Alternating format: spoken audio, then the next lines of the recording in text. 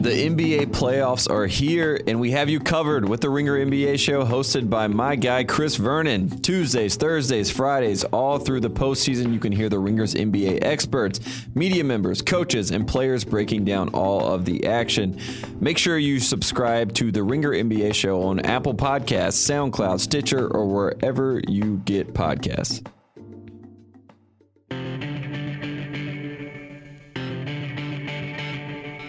Welcome to GM Street. I'm Tate Frazier, and I'm joined by a man in the world of Bill Belichick. He's smart, he's tough, he's dependable. He's Mike Lombardi. Lombardi, how are you? I'm good, and I come to work every day. I just got to do my job. That's the most important thing, Tate. I got to do my job. Bill Belichick came out and said that's all he cares about. He said, everyone has superstars, but I'm just looking for guys that are smart, you know, in the trenches, working hard, and I'm sitting across from one today. We have quite a few topics that we're going to hit. First up, the quarterback of the team that started Deflategate, your favorite team, the Indianapolis Colts. Andrew Luck comes out. He has surgery in January. He says that he had an injury suffered in 2015 against the Titans. He's been dealing with that since. He's had, you know, a rough couple years, maybe, you know, 31 touchdowns, 13 interceptions last year. He's done all right, but Andrew Luck now says he's going to be 100% healthy. He's going to come back. He's going to be the guy that we all thought he would be when he was the number one pick in 2012. What do you say to Andrew Luck in this surgery, and what's the future for him? I say thank you to Jim Irsay because Jim Irsay finally realized that the time was now, that the Ryan Grigson administration, that whatever Ryan Grigson was doing there at the Indianapolis Colts wasn't working. I mean, the idea to draft receivers, the idea to sign over 30 guys for defense, the idea that the way they built this football team was so bad that Jim Irsay, being the smart guy in the room,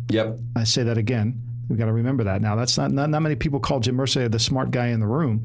But he saw that this was not going in the right direction. And I think it's very clear, and I've said this before on other podcasts, but when you play in a dome, the only way you can correctly evaluate your team is by what you do on the road.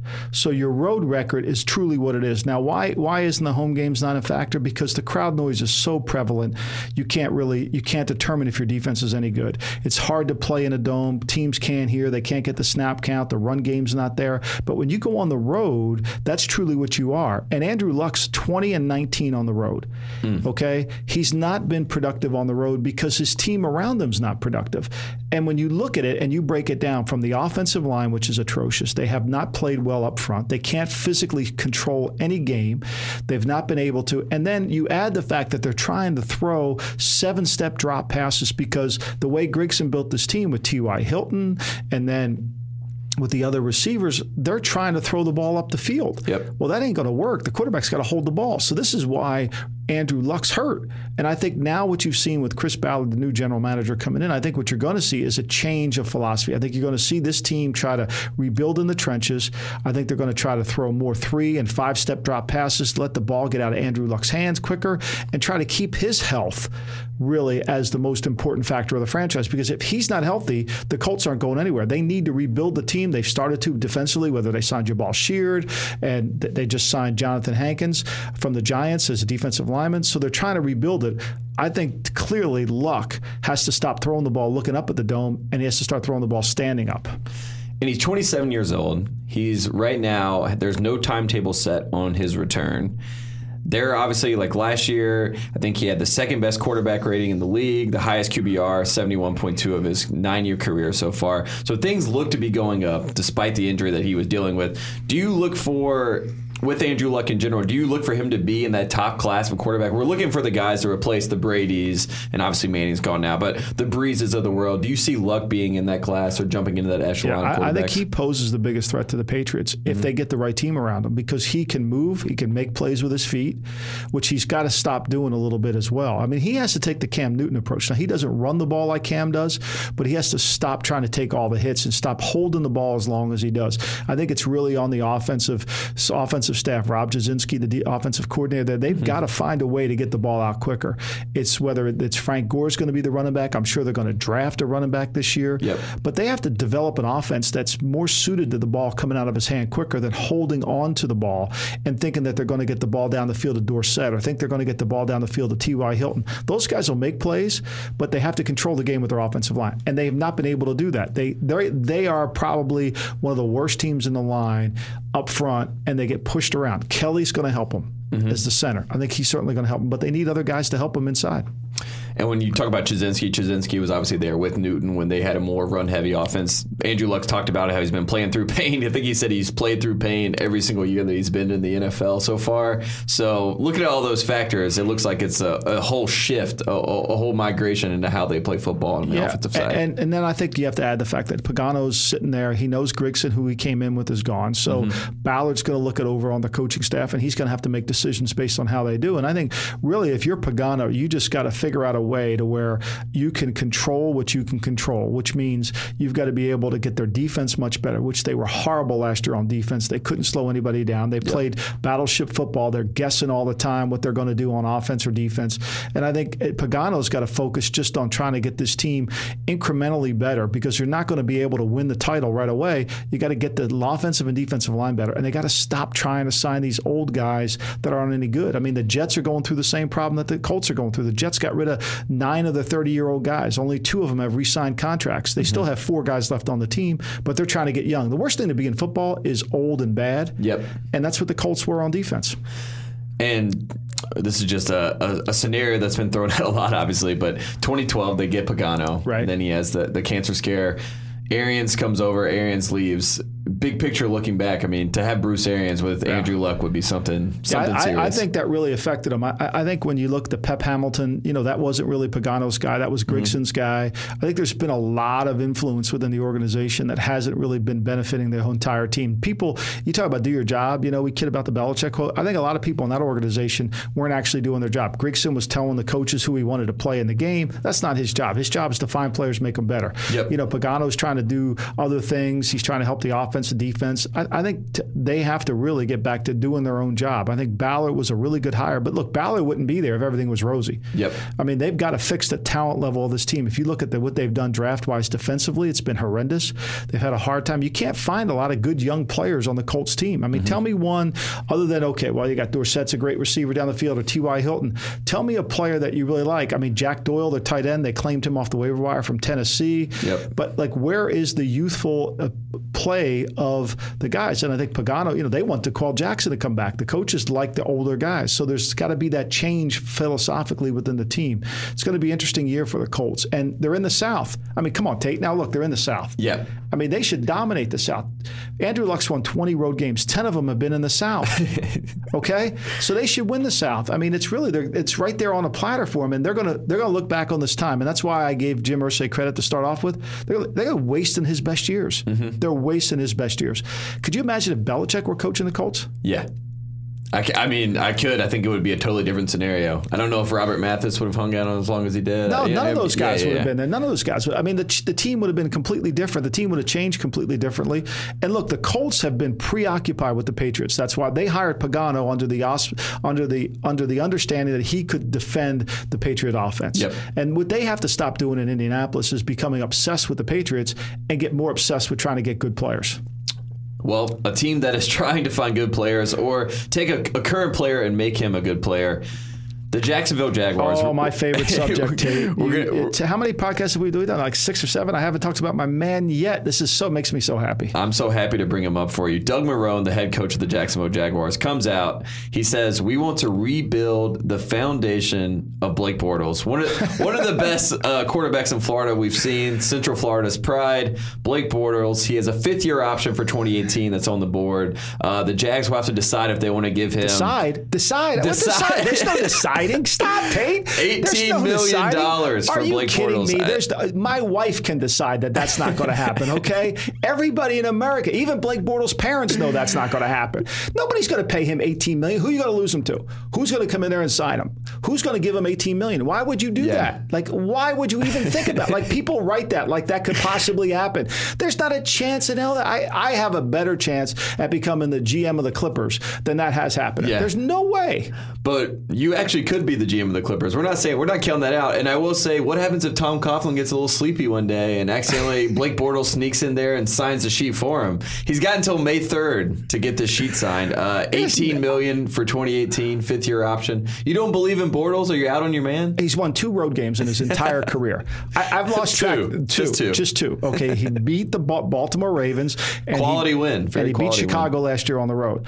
I used to have the stat, and people would tweet it back to me about his first quarter production. Look, he's been through enough coaches. Mm-hmm. Blake Bortles, and I think this is why Tom Coughlin's there. Tom Coughlin has watched every single game Blake Bortles has played, and he's studied the guy. He's seen the guy. He's watched him without any without any basic prejudice within going. Now, David Caldwell, the other former general manager who drafted him, always was looking through rose-colored glasses when he saw Blake Bortles. Mm-hmm. Coughlin don't have those glasses anymore. Okay, so Coughlin's evaluating the same tape I'm evaluating without any bias in it.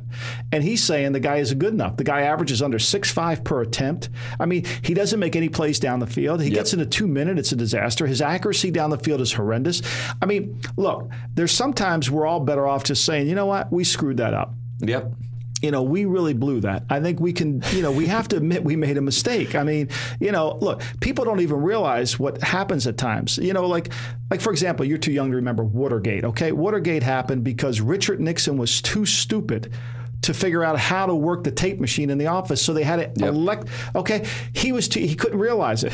Same thing the Jacksonville do. They can't realize exactly what's happening to them. Yeah, and I think that Blake Bortles it's got to be a guy they got to replace. I've been saying it all the time. Mm-hmm. And I think that this is the perfect draft to do it in. I'm not saying they should do it the 4th pick overall, but I think they're going to draft a quarterback. And the thing is, he's regressing, right? So he had 35 touchdowns. He is who he is. He is. See, everybody says he's regressing, but they've changed coaches. That doesn't work. They get another running back. They try this. They try that. They're managing the guy. The guy's the 3rd pick overall in the draft. Either he's good enough or he's not. Like, stop trying to make excuses for him. And that's the reality. You have to be objective. Like, when you go to the game and you're driving to the stadium and you're getting ready to play Jacksonville with Blake Bortles, you're not worried. You're not worried at all. And some of those receivers, Allen Robinson has been really good for him. Hearns has made plays. Those guys have done some things. Now, I think the offensive line, they've done a bad job of helping that. I'm sure Coughlin will address that. Yep. But for the most part, I mean, they've tried to make this guy into a superstar. They can't. They fired coaches. A head coach is gone now. Mm-hmm. It ain't going to work. I think at some point they realize. I think Coughlin realizes it. I think Coughlin's going to let it play out. But that $18 million, that ain't never happening. Yep. He's 24 years old. The Arizona Cardinals came out. The Arizona Cardinals that may not have a quarterback said that Blake Bortles is not worth more than a mid-round pick. If that gives you the stance of where his value is in the league. When did they say that? Today, right now. I'm looking at it right now. Arizona Cardinals, Blake Bortles not worth more than a mid-round pick to them. Oh, I think that they would be lucky to get a mid-round pick for him. I mean, look, that's the problem. Sometimes, like I said, they're living in their own reality. They're not willing to change. I mean, Richard Nixon. This is also a team that John Skelton started on at once upon a time. So John Skelton. My son played with him at Fordham. Seriously, I saw more John Skelton games than probably John Skelton.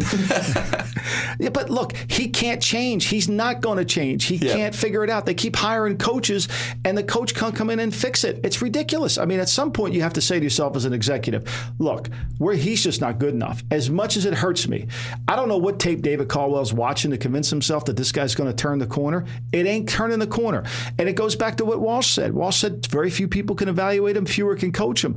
And the problem with Bortles is not many people want to coach him, and the evaluation isn't very good. I mean, did they draft a quarterback this year? I would. Coughlin's going to draft a quarterback. He can't. He's watching the same tape I'm watching. Mm-hmm. He watches Bortles miss throws. He watches Bortles inaccuracy within the strike zone. Remember, there's three kind of the quarterbacks have to be able to do this. They have to be able to throw the ball through a door. They have to be able to throw the ball to the door knob, and they have to throw the ball through the keyhole. The guy that throws the ball to the keyhole usually wins. This guy can barely hit the door.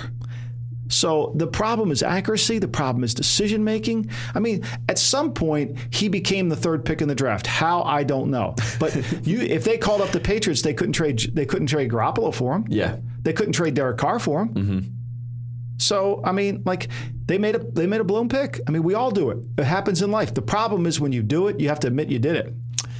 That is very true. Always admit your mistakes. That's the first step, right, to getting over something? I would think it would be, yeah. Point it out. But Blake Bortles, they had the fourth pick.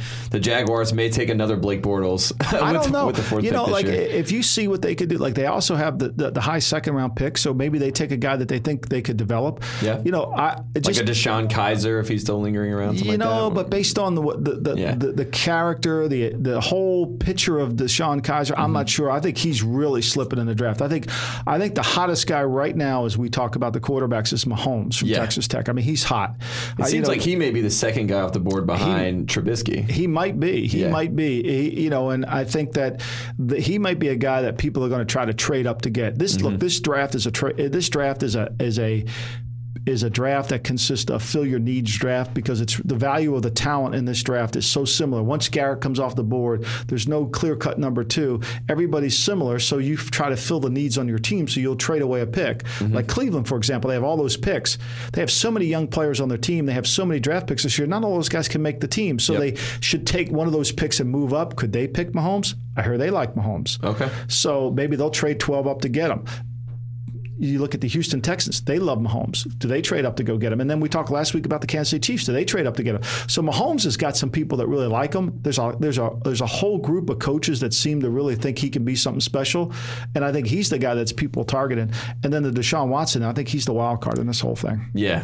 Bill O'Brien came out and basically said that Pat Mahomes is his guy, top target guy. Why that would he's he do after. that, though? Yeah, that was another. We talked about this last week on GM Street, talking about smoke screens and coming out and controlling the media perception of things. That might just be something to, get him off his scent. He may have someone else that he's really liking, like a Deshaun Watson, and just keep him off his scent. Well, he knows he's got to draft. They talked about the two things their GM said. Rick Smith said they're going to draft a quarterback and they're going to draft a right tackle. Those are the two things they need on their team, and I think they got to do it fairly quickly. And I think if they're in a position to move up, they have to try to do it too. They have to do a really good job. The Texans have to do a really good job of figuring out where these quarterbacks are going to go and where they have to go get them.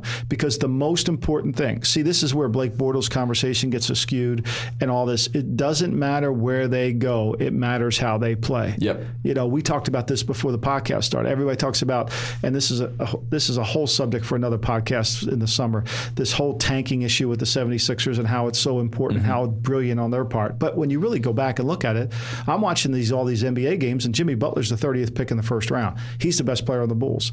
Isaiah Thomas is the 30th pick in the second round for who did he get picked by? The Kings in Sacramento. So he's the best player on there's two guys that weren't lottery picks that are the best players. And then there's a bunch of other guys around the league that you're sitting there looking at. You're saying, so this whole notion that you have to have the first pick, it really matters how they play. Yep. It doesn't matter where they go. It matters how they play. And I think that's where Houston has to do a really good job of figuring out where the quarterbacks are going to go, forgetting about where you draft them, and it matters how they play. And speaking of how they play and how games are officiated when they play, the NFL's officiating director, Dean Blandino, resigned on Friday. Right. A lot of people, apparently that wasn't that shocking of a revelation. The Referees Association's the executive director, Scott Green, comes out, says the refs also hate celebration penalties too. They want to clean the game up. The guys can get pretty creative out there, he says. The question is whether it's a foul or not a foul. So basically, a lot of people have pointed their blame at the officials for how celebration penalties have been called. The officials are now saying, hey, we don't really mind celebrations. It's coming from the league office. Right. Everything comes from the league office. Yeah, and that's pretty much understood, but now the officials are finally standing up for themselves. So what does this mean for the future of football? Are we going to be able to do backflips and celebrate? I would hope we could. Get your popcorn ready. I would hope we could. But I think the bigger issue here is the fact that Blandino quit when on the year when he was going to control all the replays. There's somebody in the league office, and I think that's probably got a lot of people up in arms in the league. I know I talked to a few coaches about it, head coaches about it. it, and they're concerned about it because one thing Blandino was always good at, you didn't agree with him, but he was willing to try to explain himself to you. Just that's where Mike Pereira was so good. You could disagree with him all you want. You could talk about it. You could debate what you're seeing, but he would answer your phone calls. He didn't take it personally about the debate. And I think whomever gets that job, it's going to be a challenge to do that. And I think the bureaucratic notion of the league office presents a huge problem for people in that job. I think there's a lot of elements from people that don't know anything about football putting pressure on the officials to do things like this officiating thing. And I think that's where the game's being lost. And I think Troy Vincent has to show he's got enough leadership because everything that I've seen from him hasn't demonstrated that he's been on top of his game either. And I'm not mad at him for Deflategate, but the Deflategate rests right at his feet. I mean, that's just complete, as Belichick said in the CNBC interview, ridiculous. I mean, that's what everybody thought it was, and it still is. So we spent all that time on that. And I think the reality here is they've got to get the right guy. And the right guy in that job is hard to find. I think that's disappointing to lose Blandino because he was good at what he did. And Blandino is the word on the street, as they say, before we actually get on the word on the street. Blandino is a guy that's looking for a TV gig, apparently. So he'll get one because he can. Because the same Mike Pereira, right? I mean, it's so hard, and Pereira does a great job explaining the rules to people, and all these replays that we're going to go through now, and people want to know what the verdict's going to be, and so I think it's there's an avenue for him, and he's very good on television. I watch his tapes every week that he presents to the teams because the NFL league office sends out tapes every week, and he does a great job of presenting it, explaining the rules to where the layman, which is most of the people in the NFL, can understand it. And I think that's important. And when you look now, I think the guy that assumes this job is going to be a tough job. Carl Johnson had the job. Carl Johnson knows the rules as well as anybody, but he was running the league. It was hard for him because he wasn't really adept at being able to be in front of a camera and handle all that stuff. Plus, he wasn't really comfortable with handling all the bureaucratic crap you got to deal with when you're in New York City and deal with the league office and have people that know nothing about football trying to tell you something about football. That is a rough spot to be in. And now let's get into it. Word on the street, a bunch of quick storylines that we have out in the world of football. First up, Kawan Short, defensive tackle for the Carolina Panthers, signs a contract extension yesterday with the Panthers. $80 million. Nice. Should be $40 million guaranteed within the first 2 years. Not a back heavy deal.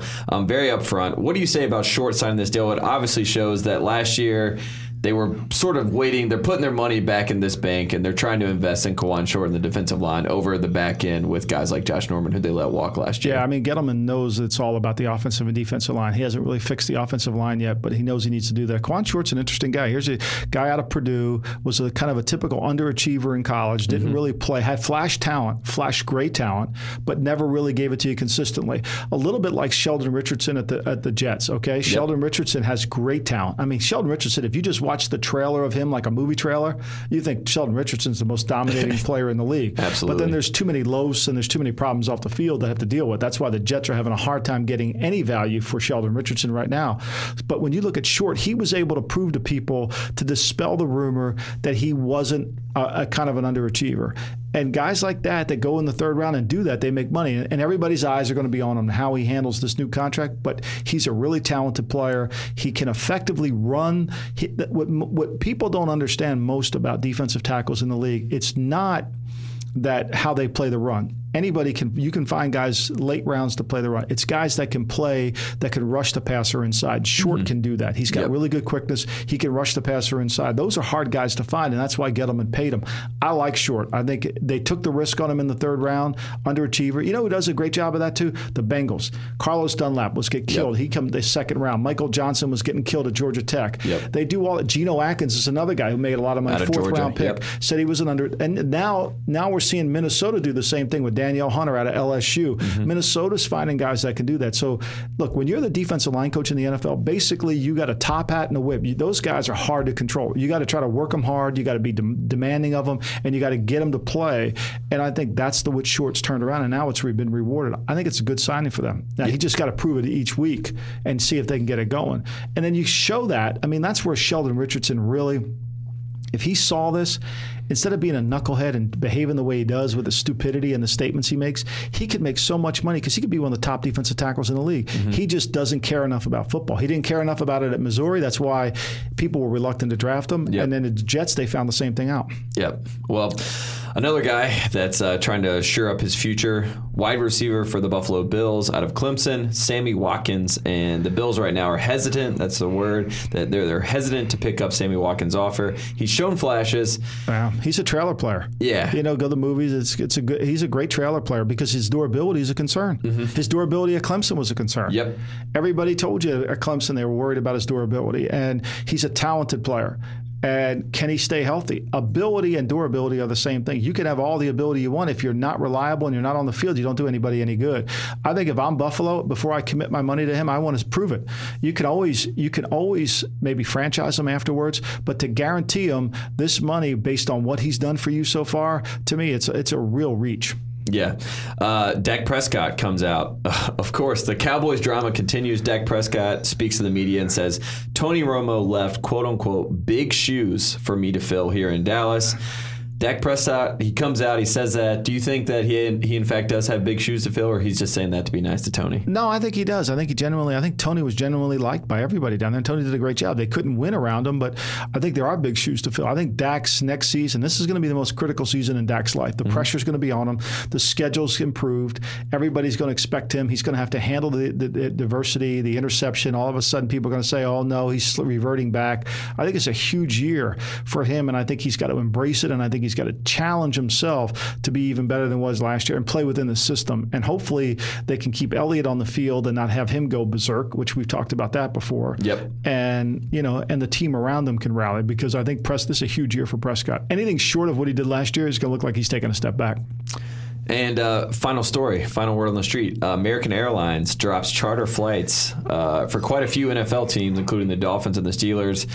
I don't know how much this actually affects NFL teams being able to charter flights, but it seems like it's a bigger deal than people are making out to be. I just know that you know the inside scoop on this stuff. Is this a big deal, having to figure out flights? It's been really hard for NFL teams in the last 3 or 4 years, especially with the airline industry, the way they don't want planes. Most teams like their plane to stay there with them so they don't have to wait for it after the game. And so airlines don't have enough planes in their circulation to leave a plane there alone. And it costs them money to do it. And so, therefore, that's a problem. And then a lot of teams don't have these big planes a lot of the airlines don't have these big planes that teams want to use. So that's another problem. And then it becomes too much of a lack of money making for the airlines to go take a team and put a plane there. And it's really become a problem. It's a challenge. It's not as competitive as it once was, where you get 3 or 4 teams, airlines bidding for your services. Now, if you can just get an airline to do your stuff, it's really it's really important, especially for those West Coast teams that have all those long flights and they need the bigger planes. I mean, the Raiders use Hawaiian Airline. They're fortunate to have a relationship with them, but this is a bigger problem than it's a note in a column. But for all the operation directors in the NFL, this has been a huge problem for the last 4 years. Yeah, that makes sense. As soon as I saw that story, I just thought about having all that equipment, trying to figure out if they were going to fly commercial with all that equipment. Could you imagine them going through the commercial? We used to, when I was at the Raiders, we would always go. We wouldn't go commercial, but we would always go through the airport to get on the plane. That was an adventure, just to go through the airport, just to have all those people mobbing. Of course, most of our team was over at the bar before we got on the plane, which really, after a win, it was fun, but after a loss, it wasn't so good. They were still at the bar regardless. Yeah, we left a few behind, which isn't really a bad idea. I'm sure with Blake Bortles' 2-20 record, I'm sure sometimes they wanted to leave him behind too. Yeah, just take a break. This is the one last thing that we have for this week. We're just going to call this the leftovers. This was a question in Bill Simmons' mailbag that was passed along to GM Street. He wanted to get Mike Lombardi's thoughts on it. Basically, we're talking about Malcolm Butler. In the Malcolm Butler situation with the Patriots. He can play this year for the $4 million that's on his contract, or not play at all, and then he's looking for $14 million, right? Correct me if I'm wrong here. And he says that he's worth $14 million per year, but the Patriots could offer him roughly $10 million per year and do something like a 3-year, $30 million deal. And then if you factored in like 4, 14, 14, it sort of evens out basically is what the argument is. So why wouldn't the Patriots try to offer him a $10 million deal? You still get a top-tier corner. You have Gilmore on the other side. Right. You have Butler and Gilmore. Is this a feasible option for the Patriots to sort of make everyone happy, at least give him some sort of increase? What I think the readers is doing is logically is taking the same position the Patriots are taking. They're taking his tender this year, and they're taking the franchise tag for the next 2 years, adding that sum of money together, and saying, here's the total dollar. Say it's $32 million for 3. Mm-hmm. So we'll offer you $32 million for 3. Now, most teams hate to use that logic of going through the franchise number because it's ridiculously high. Yes. Because it just keeps going up and up. So you try to find a common ground. But if I know I can have your rights for the next 3 years for $32 million and there's nothing you can do about it except complain to the media, then you've got to come to the table willing to make a deal. You've got to find a way because I have all the leverage. And I think that's been the biggest problem with Malcolm Butler's situation. It's a little bit of a power play, basically. Exactly. Well, the power has been given to the Patriots, not by the Patriots being jerks or being assholes like the old system. When I first got in the league, it was what the owner wanted to pay. This is predicated by what the players have negotiated in the collective bargaining agreement. Yeah. These are the Patriots are just using the rules that have been collectively bargained. And so why would you go outside those rules? Why would you take them and go? Why wouldn't you use them to your full advantage? And I think there's a deal to be made that you have to make within there. And I think that's got to be the key. And I think if Malcolm's agent were smart and was willing to make a deal, he would see that. And you just can't say, I want $14 million, pay me $14 million, when there's no reason the Patriots have to do that based on the collective bargaining agreement. Mm-hmm. So great question. The Patriots are just using the logic in it. They've tried to do a contract. They've offered him a contract. They've tried to negotiate. The numbers have been too high. I think the realization has to come into this is the maximum you can earn. Why would we go over it? Yeah, well, I think it'll get figured out. It seems like that's definitely what we're heading to at this point. Lombardi, we have 9 more days until the NFL draft. Can't wait. Like a kid at Christmas. Yeah, we'll be back. Like a fat boy in a candy shop. We'll be back Thursday. We're going to talk about more draft stuff, more draft-related stuff. We'll be exactly a week away from the draft itself. We'll jump into a bunch of draft things. Lombardi will come in. He'll chime in. An article on TheRinger.com will be going up on that Thursday. So there will be a lot of football content on Thursday from Lombardi. We'll be back on GM Street. And thanks for listening. Thanks, Tate.